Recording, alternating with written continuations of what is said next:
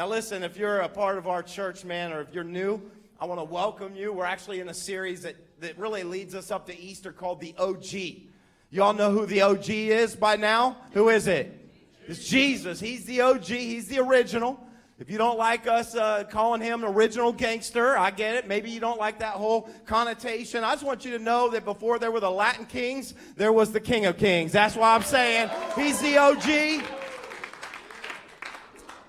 You know, I like sometimes just to present Jesus in a little different light than maybe what you're used to in church, because I find that some people that maybe come to church, and maybe you're here today because someone invited you, but you came full of doubts and skepticism about faith, about church, about religion, and all those things. And I just want to say that's okay. Once I introduce you to Jesus, and when you learn who Jesus is, here's what I know: you will love Jesus. Jesus is that awesome. People who did not like faith, who did not like church, loved Jesus when he walked on this earth. Now, I got to say, on the flip side, there's some of you who come to church and you're super religious and you got all about your rules, and if everybody doesn't follow the rules that you've got, then you don't really like them. Let me just tell you, if you walked on the earth when Jesus lived, you wouldn't like Jesus. And I know that's hard because you're like, no, I love Jesus. I know, but here's the thing. In his day, the really religious people didn't like him because he would blow up their paradigms of what it meant to have faith in God. He would blow it up of what it looked like, of what religion was to them. And so Jesus is the OG. He's the original. He's incredible. And we're taking the several weeks leading up to Easter just to dive into his story, to dive into his life, and really kind of just pull some truth for our lives. Amen? Come on, if you got a Bible with your electronic device, I want you to open to Mark chapter 6. Mark chapter 6, I'll give you a second to find it. We were in Mark last week. If you don't take notes, you should take notes. Do you know that we have a notes page, sermon notes, that you can pick up on your way into the auditorium, where you can take notes and buy one of those little X binders. Keep them. I believe it'll help you grow in your faith. But Mark chapter 6, that's where we're going to be today. And let me give the setting before I read this. If you were here last week, we were in Mark chapter 1, and Jesus performed this incredible miracle where he healed a guy with leprosy. You remember that? If you were here last week. And when we get to Mark chapter 6, what you need to know is that Jesus had been doing all kinds of crazy things. He had been healing people. There's this one woman that had bleeding for 12 years. No doctor, no medicine could heal her. One touch, she touched Jesus' robe one day in a crowd of people, and all of a sudden she was healed. One time, Jesus actually took this girl, this 12-year-old girl who had died, and he brought her back to life. Now, this is crazy. Jesus is doing supernatural things that normal people can't do. And as he's doing that, listen, everything about him is going viral. He didn't need YouTube.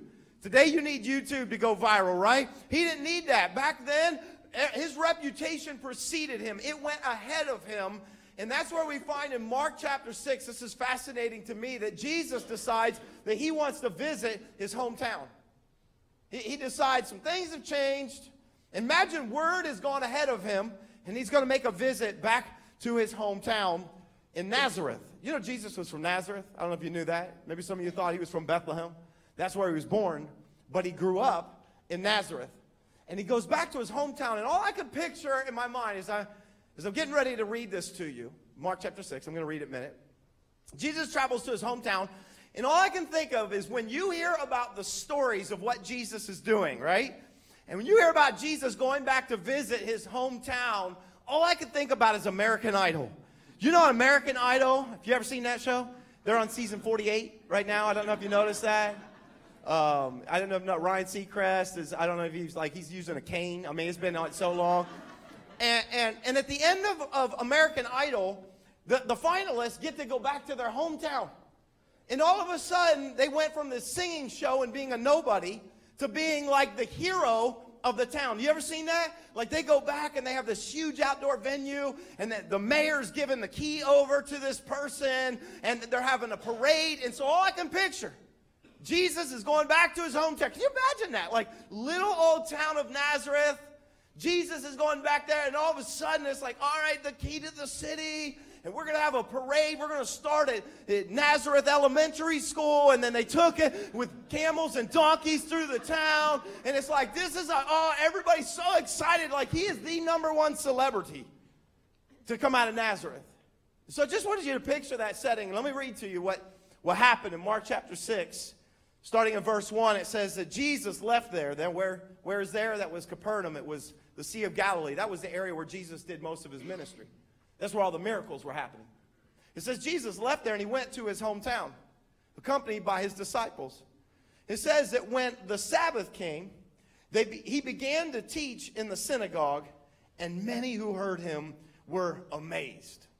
How cool would it have been to actually get to hear Jesus preach? I think if Jesus were to walk into our church, I would just give him the microphone. Hello? It said this, where did this man get these things, they asked. What's this wisdom that has been given him? So what are these remarkable miracles he is performing? And then here's where they were confused. Okay? They were a little they're a little confused because they're like, what's all this we hear? And his reputation's been coming, and it precedes him, and I heard about this miracle, and he raised this dead girl to life, and all that. And then it says in verse 3, they said, but isn't this the carpenter? Like, isn't this the guy that worked on our front porch, Dad? Isn't this the carpenter? Isn't this Mary's son? And the brother of James, Joseph, Judas, and Simon. You know what shocked me? I never noticed this. Like, all of Jesus' brothers' names started with the letter J. You guys do that sometimes. You're a family. Everybody starts with the letter K. Except for Simon. I thought, how awful did Simon feel about life? Do you know what I mean? There's Joseph. And then Joseph, they had Jesus. And then they have James. And they got another Joseph Jr. And then there's Judas. And then there's Simon. Apparently, they ran out of good J names. You ever had that problem? You have so many kids? And you know he had sisters, too? I don't know if you know that. It said, aren't his sisters here with us? And there's Jane, and then there's Julie, and then Janine, and there's all these sisters as well.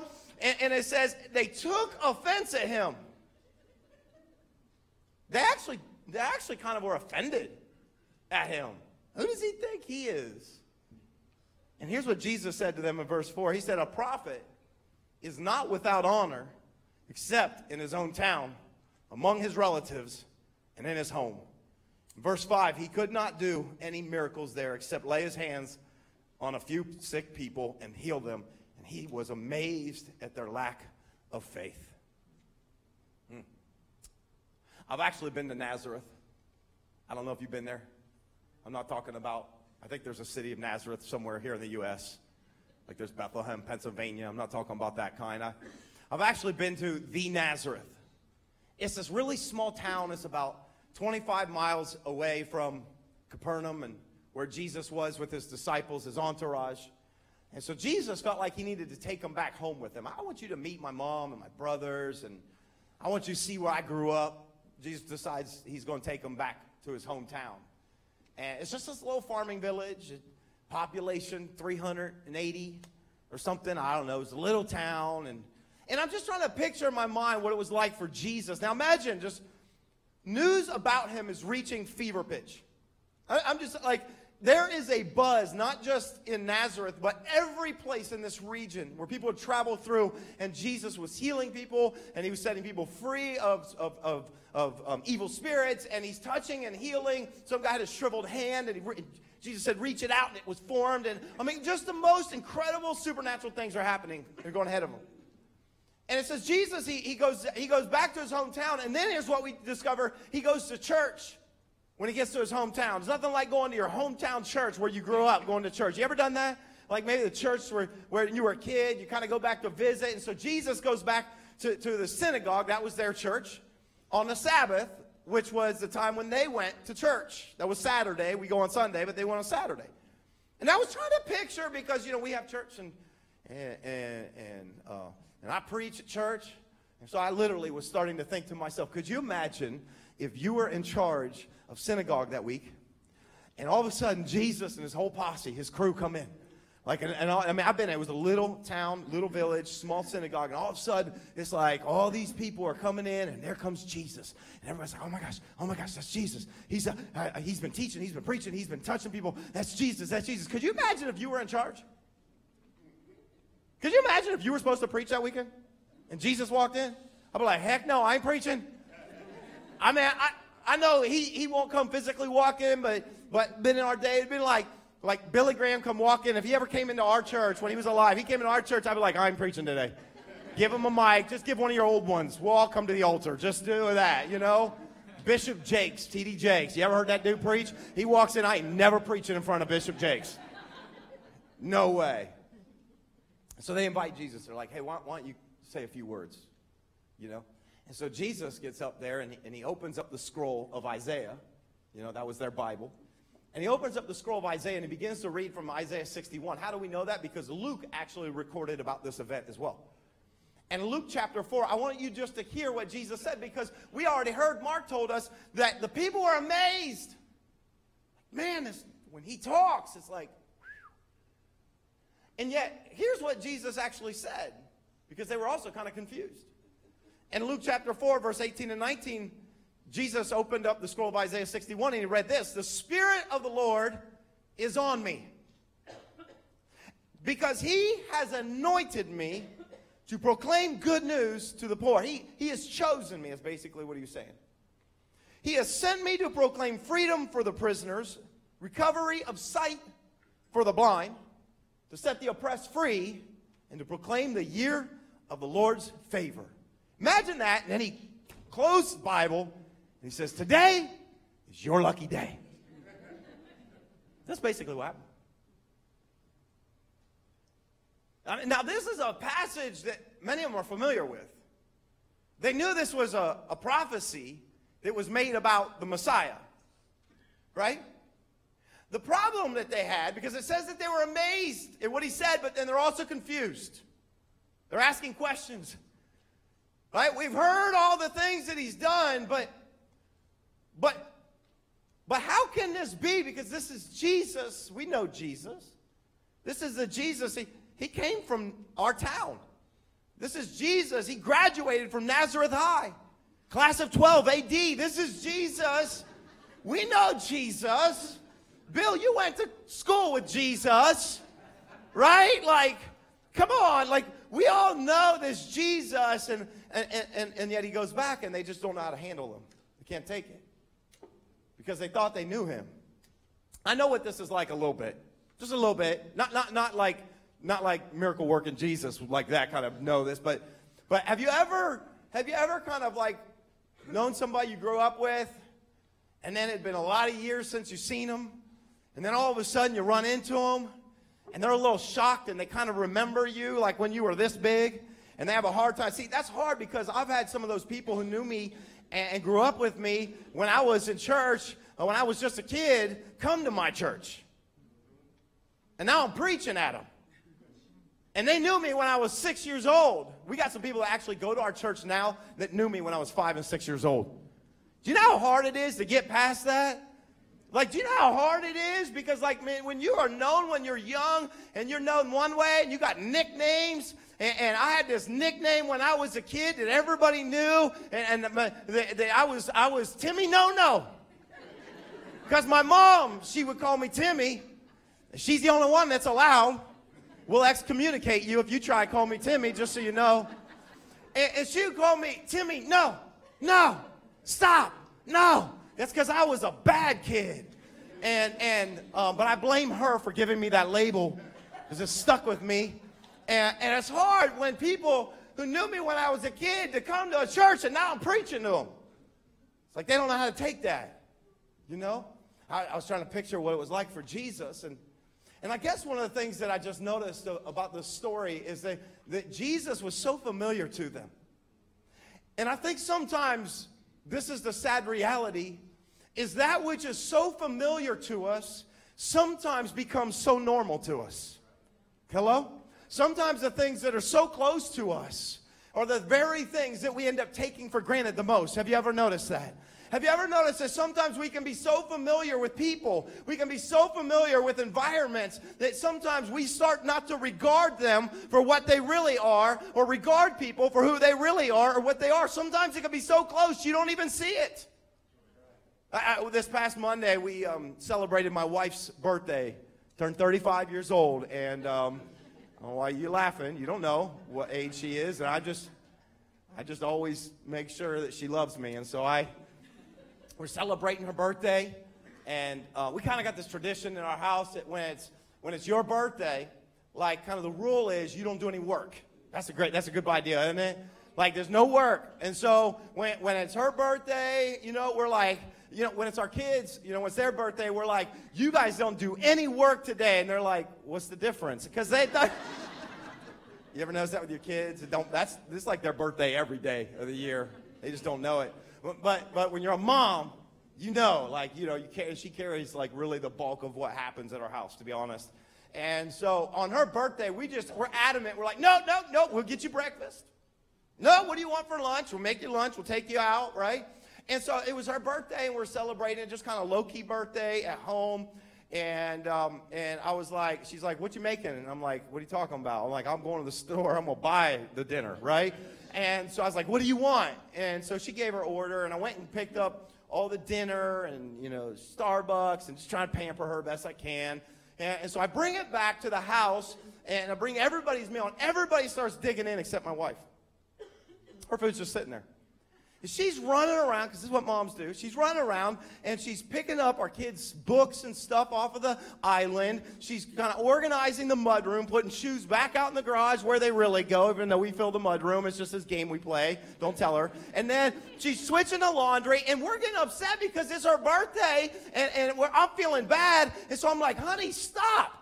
You don't need to, just come eat your dinner. She was like, no, you don't understand. And she was like, I can't eat until all of it's put away. Any of you moms feel like that? See, I don't even get that. Because for me, listen, hot food is always priority. I mean, eat it when it's hot. We can always clean up later. And so she's like, I can't rest until I do that. And so we're getting mad because it's making us feel bad. I'm feeling really bad, and it makes us look bad because she's over there and doing all this work on her birthday, and she ain't supposed to be doing it. She's going to have to reheat her dinner. And so I'm like, stop. And we're just getting mad at her, and we're like yelling at her on her birthday. And we're like, stop working, stop doing it. And I said this, so I said, when did you become so OCD? That's what I said to her. I said, when did you become so OCD? You were never like this when we first got married. And now you're crazy. I said, you're crazy about this. You're so crazy about the house has to be perfect all the time. We can't even live in it. Like, I know it's her birthday, but I was just, it was one of those moments. And I was like, you were never like this before. And she looked at me and she said, oh, yes, I was. I said, no, I never saw you ever do that. She was like, because I cleaned up behind you every time. I was like, oh, happy birthday. It's your birthday. What can I do for you? Let me finish my meal, now clean up, and you can. And I guess the point is that sometimes you can be so close to something special that you don't even realize what you have and take it for granted. Hello? Am I preaching right now? See, I feel that way sometimes about what God's doing in our church. Do you know, I want many of you to remember the first time that you came to this church. And I'm not saying our church is better than any other church. Our church is perfect. We're definitely nowhere near that. But I do believe what God has been doing in our church is special. It's not something I grew up with in church. The way God's rescued people and the lives that have been changed and the baptisms that we've seen and everything. It's not normal. I didn't grow up with that, okay? The way we're doing church, the fact that we have a campus full of people in Lancaster right now that are receiving this exact same message the same time you guys are, like in what God has done in Lancaster from that campus. Like, this is not normal. And maybe some of us forget what it was like the first time we came in and we were just blown away at the excellence, because excellence is our presentation. We believe the message of Jesus is so important that we're going to do it with excellence. Or when you were greeted in the parking lot and you were shown love that you maybe had never seen before, or the way you came in and the environment was clean. It may not have been perfect, but it was clean. And when you heard music that was played, that it was some of the best music you've heard, because we got some of the most talented musicians you've ever seen from the church. And so when you came in, and oh, by the way, you heard some of the best preaching you ever heard in your life. Hello, I'm just curious if you were going to say anything, that's all. And I think sometimes, listen, we can be so familiar, and then all of a sudden we've been at church, and it moved my life, and we think about how it's changed my kids, and all this stuff, and then after we've been at church for 2 years, 3 years, and it's just like, oh yeah, it's my church. And all of a sudden, we can take that which is special, and it becomes so familiar to us. And all of a sudden, we don't regard it as special anymore. And I pray that we never take for granted the presence of God in our church every single weekend. I pray we don't take for granted the way God's changing lives. I pray we don't take for granted that we've seen as a church almost 5,000 people say yes to Jesus Christ. And we've seen over 1,200 people get baptized. I pray we never get tired of that. Because I fear that we celebrate a season party and everybody's like, I don't think I'm going to go. Oh, they did baptisms again. Oh, it's cool. Yeah, hey, there's another one. I pray we never get used to that. The moment we get used to it and take it for granted, I bet God takes it away. The moment we take things for granted is the moment we tend to lose that which is special in our lives. We know that. I pray we never do. You know what I love about heaven? Heaven doesn't see it that way. I love this. You know why? Because Jesus told us sometimes we can be so amped up and we say, oh, how many people did God save this Easter? How many people did this? And listen, and then sometimes we go, oh, yeah, it was only 3 people last weekend. Oh, it was only 6 people. Oh, it was only 1 person. You know what the Bible said? You know what Jesus said? He said, all of heaven throws a party and rejoices when one sinner repents. You know why? Because it is not taken for granted in heaven, and it shouldn't be taken for granted in the church. And so I pray that you and me never take for granted what God's doing in our midst. I pray it never becomes normal, it never becomes ordinary, and it never becomes so familiar to us that we don't hold it in the highest regard. Because you know what happens when you take someone or something for granted is you tend to end up losing it. That's why some of you would look back on a marriage that failed and recognize that maybe you or your spouse took you for granted. And have you ever noticed that the people that are closest to us tend to be the ones that get the worst of us? Have you ever noticed that? You ever heard this phrase, right? Maybe if you have, finish it for me. Familiarity breeds contempt. That sometimes we say things to our family members that we would never say to someone else's family members. That's sad, but it's true, isn't it? Let's be honest today. Sometimes we treat other people's kids better than maybe we've treated our own. Or we treat someone else's parents better than we've treated our own. Because sometimes what happens is when you are so used to faithfulness and you're so used to consistency in your life that you take it for granted. That's what we do sometimes, you know. We take each other for granted, and we take our spouses for granted. And sometimes I've seen this in my life, because I've lived in both perspectives, that we take our parents for granted. When I was younger, now I'm a parent, and I get it. I took my parents for granted. Do you ever take your parents for granted? Kids ever take you for granted? They ever drive you crazy, parents, moms and dads? When your kids take you for granted? You know, I had this idea.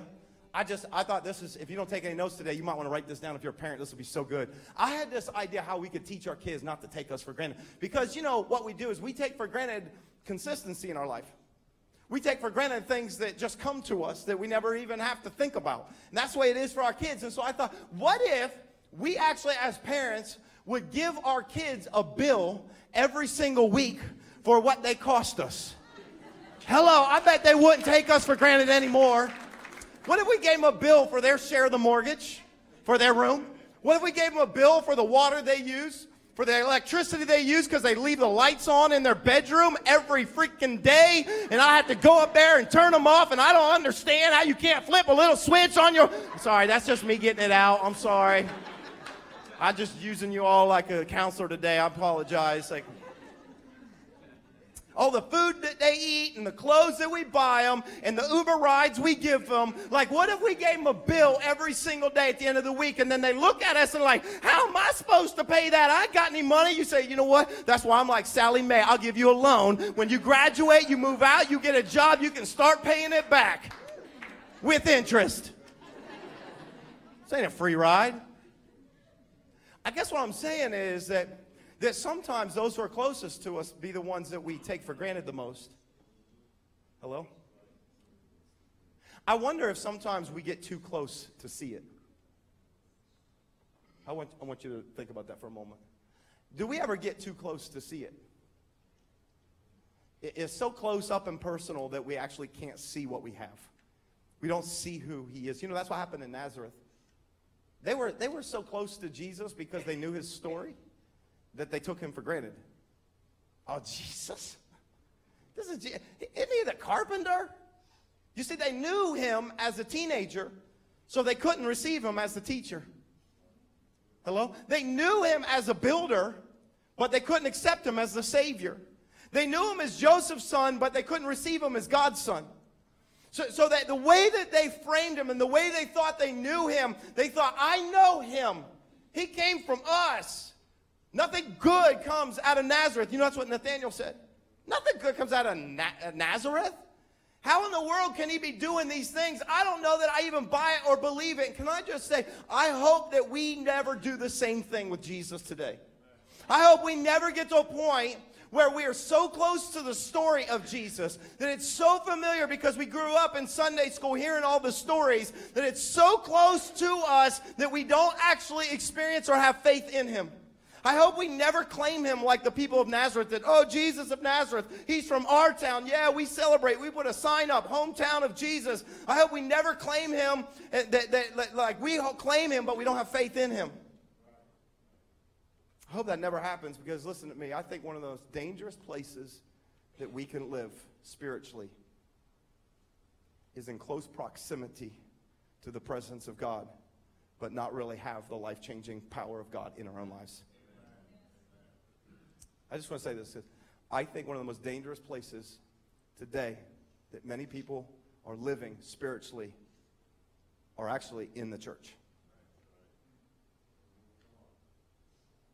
You know, because we go to church because we grew up going to church, and that's what we're supposed to do. That's what a good person does. Or we go to church because we feel bad about our lives. Or we go to church at Christmas time, and we make sure we go to church at Easter time.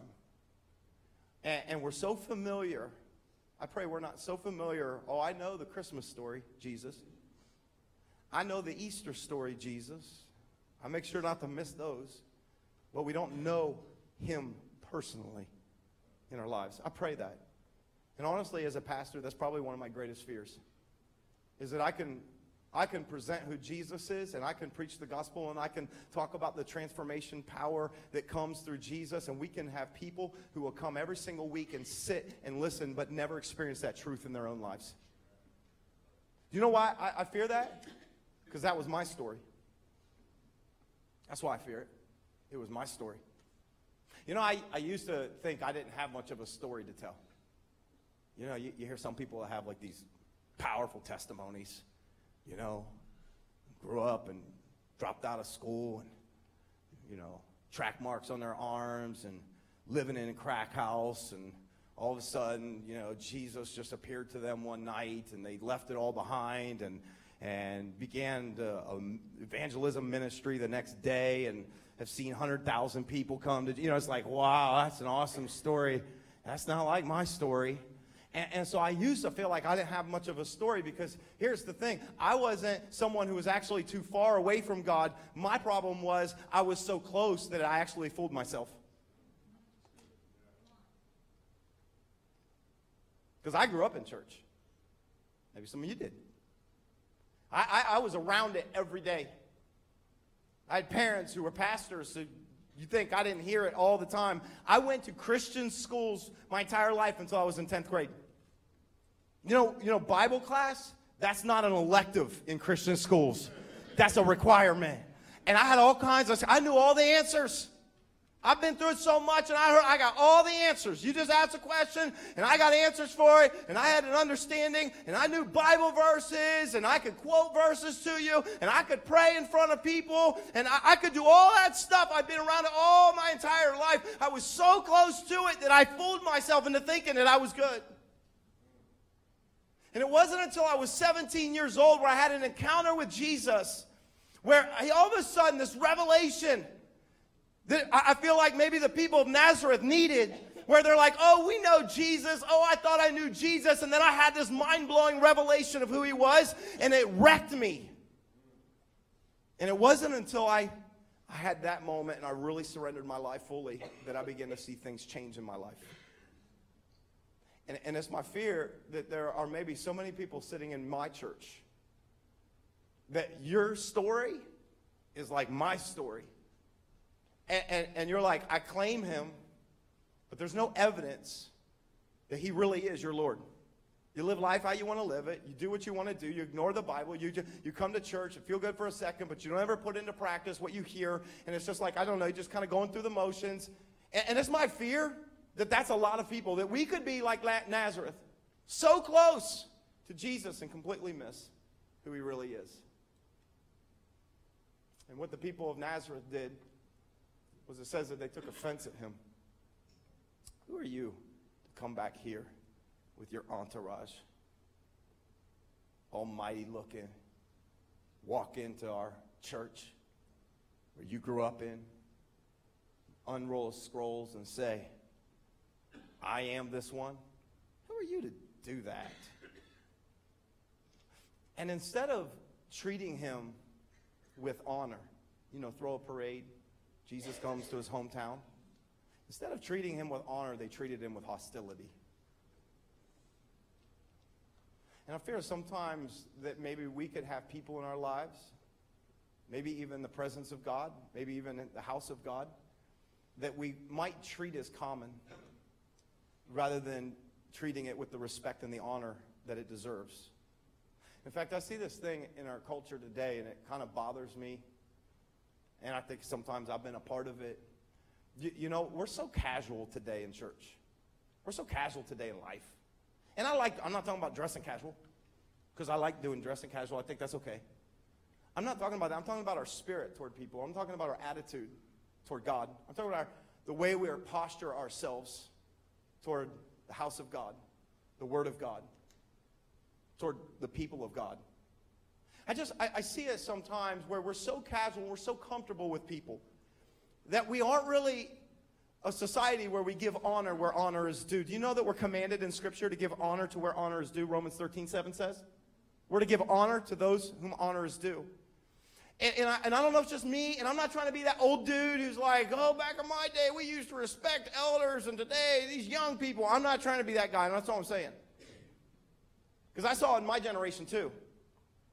I saw my generation, and I've seen it in this next generation, and I just fear where it's going, where we have young people who actually aren't honoring their parents like Scripture tells us to. That will dishonor our parents, maybe not in front of them, but behind them, that somebody else will disrespect them.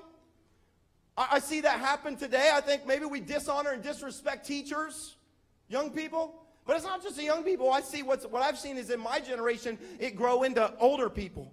And I see today people that do not honor, respect their bosses at work. Yeah, they might do it if their boss says, but the moment they walk out of the room, start talking about her to everybody else. That is not an honoring thing. This is the culture we have today. This is why we say a value here is honor is our posture, because there is something powerful that happens when we honor. You don't maybe even realize the extent of the power when we honor. That's why Jesus makes this big statement in all of this where they're confused, they're offended, and Jesus says this, a prophet is not without honor except in his hometown, except for those who are close, his family. Do we honor our spouses the way we should? Do we honor our authority like we should? I see that in our culture today. Governors, mayors, presidents, well, I don't like them.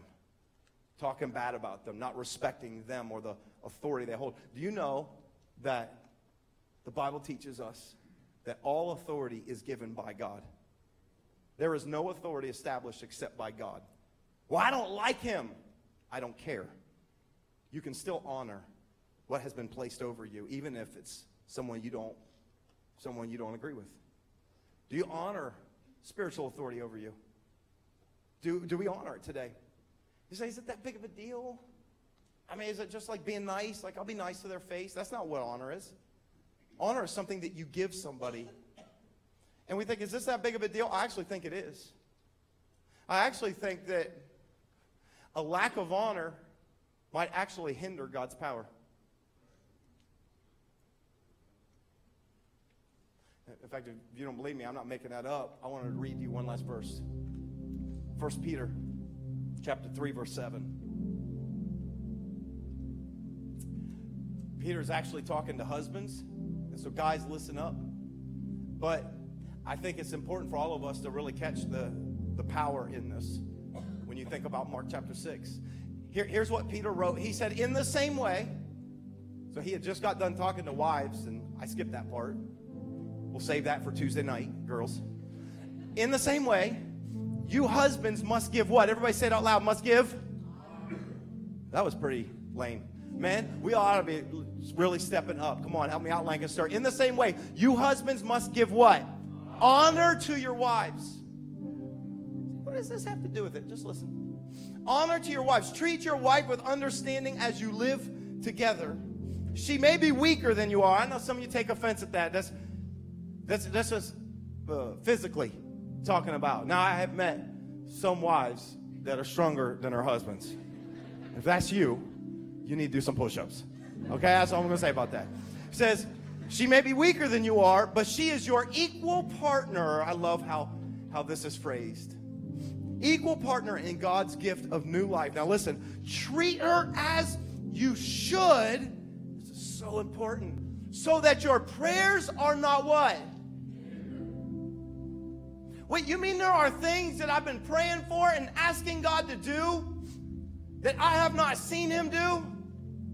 And it very well could be the way I am actually treating my spouse? Yes. We don't even realize what honor does, how honor releases things. We don't understand, even in the spiritual world, the power of honor sometimes. And so in this moment, I believe what Peter's showing us and what Jesus says, he says this in verse 5 of Mark 6. It says that Jesus could not do any miracles there except lay his hand on a few and heal a few. Not that he didn't want to. I wondered how much it broke Jesus' heart to go back to his hometown. The people that he grew up with. The people that he saw hurting. The people, and now he's released in ministry to go back and heal and touch. The people that he cared about so much. And when he gets there, it literally says he can't do many miracles at all. Wouldn't it be crazy to think that the way we operate, how we honor God, how we honor his house, how we honor our spouse, how we honor our parents, how we honor other people can literally affect whether or not we experience the very things that we're praying for. And Jesus said he was amazed at their lack of faith. And I was deeply convicted by this to think, I need to make sure in my life that I'm honoring people around me, and more so that I'm honoring Jesus as King. He's not my bud. He's not my pal. I'm not so casual about Jesus. People take his name in vain like it's a swear word. I don't do that. Jesus died for me. He is the King of Kings. He's the Lord of Lords. Jesus is the Son of God. And when we begin to live our lives with that reflection, when we don't take for granted the grace of God, I pray you never take for granted the grace of God and what that means in your life. I pray you never take for granted the mercy of God and think it's old news when his mercies are new every single day, and I need his mercy every single day in my life. I pray we never take for granted the presence of God or the opportunity to come and worship every single Sunday, to lift him up no matter how I feel. Because if we will do that and we will honor him, I believe it could actually open the way for us to experience his power and his miracles in our life today. Amen, church? Amen. Would you bow your heads and pray with me? Father, I just thank you for your word. I thank you, God, for sending your son Jesus.